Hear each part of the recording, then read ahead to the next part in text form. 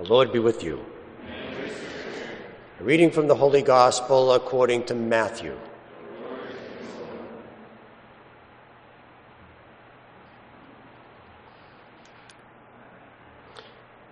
Jesus proposed another parable to the crowds, saying, "The kingdom of heaven may be likened to a man who sowed good seed in his field.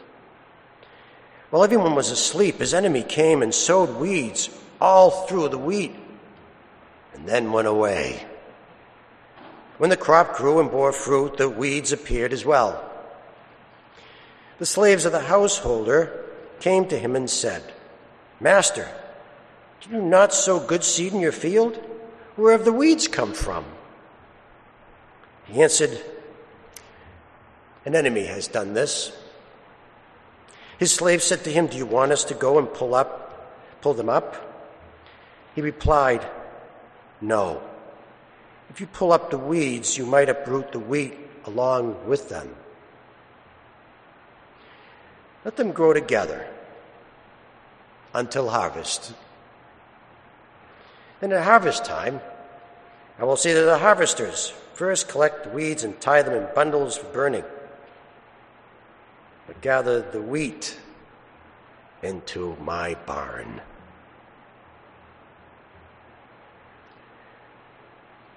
The Gospel of the Lord. Praise to you, Lord Jesus Christ.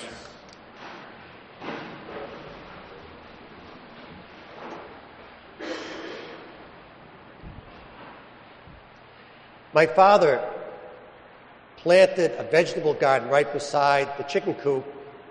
Naturally, it was really fertilized very well, and the vegetables grew up like they were on steroids. And so did the weeds. So every Saturday morning, he got the boys to go weed the garden. So anyway, one day Saturday morning, I was weeding the garden, and my neighbor came out to see what I was doing. My neighbor is a truck driver, big barrel-chested guy with a big bushy beard. Comes out and says, "Hey, what are you doing?" I says, "I'm weeding the garden." He said, "Why?" I said, "So that the plants would grow better." And he says, "You're wasting your time. The plants, the vegetables will go just as fine with the weeds. Just take a look at my garden." And I looked, I said, "What garden?" And he pointed to a field full of weeds. And he says, "Check it out." So we're going over there, we're wading through all of these weeds, and he says, "I know there's a tomato plant around here somewhere." And sure enough, buried in the weeds, there's this tomato plant full of tomatoes. And I says, "How is that possible?" And he said to me, "Camouflage. Even the animals can't even find it." And so I said to myself, this has got to be the garden that God has in the kingdom. This is the kingdom where we have the vegetables and he has the fruit, but also the weeds grow with it. But I was thinking to myself, wouldn't it kind of be nice if this is the garden that God has now? Wouldn't it be nice if he had the weedless kind of variety garden when he plucked out all the weeds? So one time I was driving back from St. John's after teaching, and I stopped at this red light. And this guy behind me was leaning on the horn. So I said, "What's the problem?" So I looked to the rearview mirror to see, and there's a guy, and he's waving his finger at me, and it wasn't his index finger. And apparently he didn't see the sign that says, "Do not take right on a red turn." And so I thought to myself at the time, I says, "Gee, wouldn't it be nice that if God just plucked out the weeds, if he had a nice weedless garden?" So anyway, I had a cook here, and I went to the store and I got all my groceries to do the cooking that night. So I get home and I'm taking all the groceries out of the bag, and I said, "Where's the hamburger? I know I bought the hamburger. It's on the receipt."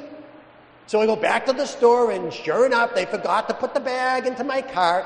So because when I go there it is my bag of groceries inside of the cart of forgotten items. They said, "Take it." So it was at that moment that I thought to myself, wouldn't it be nice if God had a garden without weeds, if he just plucked out the weeds? And then the reason why, and I'm going to tell you the reason why, that God doesn't take out weeds. Because one day I was coming back from the hospital, and it was really late at night. The grocery store was open. I said, "This is a perfect time to go get the groceries now because there's nobody in there. I'll be in and out." So anyway, I stopped and I got the groceries. I got home, and I'm taking out the groceries again. And I said, "Where's the watermelon? I know I bought the watermelon. It's on the receipt." So I went back, and sure enough, there's the watermelon in the cart of forgotten items, and so they said, take it. So the next day, I'm cutting up the watermelon, and as I'm doing that, one of the seminarians comes into the kitchen carrying a watermelon and says, does anybody know why there's a watermelon in the van? And I went, oops. And that's the reason why God doesn't have a weedless garden. Because I would have been plucked out a long time ago. Remember Moses?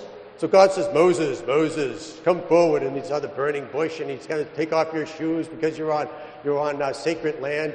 And so Moses takes off, and he calls Moses. And I'm thinking to myself, Moses, he's picking Moses? I mean, at the time when he chose Moses is a runaway slave with a rap sheet for murder. You can't get worse than that.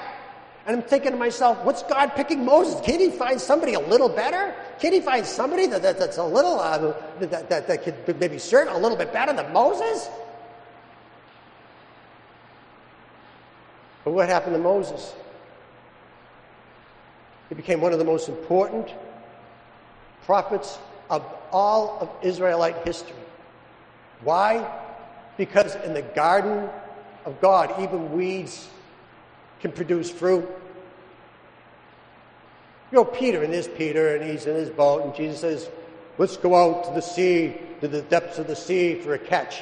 And Peter's like, I'm a professional fisherman here, and I fished all night, I didn't get anything, and you're not going to get anything in the day because they don't feed during the day, but at your word, I'll throw out the nets. So he throws out the nets, and he almost sinks 2 boats full of fish. Recognizing Jesus, he falls to his knees, and he says, remember what he said, Lord, depart from me, for I am a sinful man. And the reason he said that is because he's telling the truth.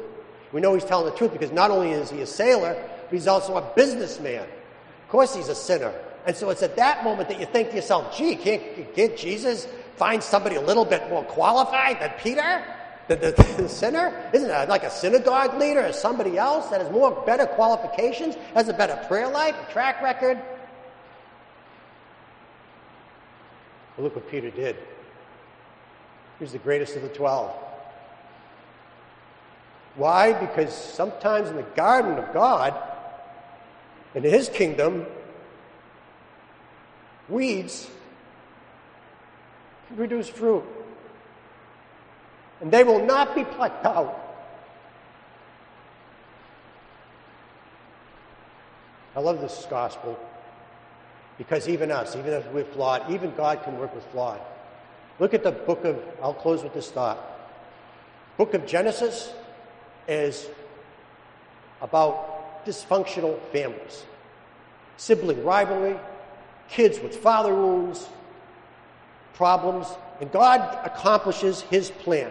Not in spite of the flaws, precisely because of them. And Joseph is sold into slavery by his brothers. You can't get worse than that.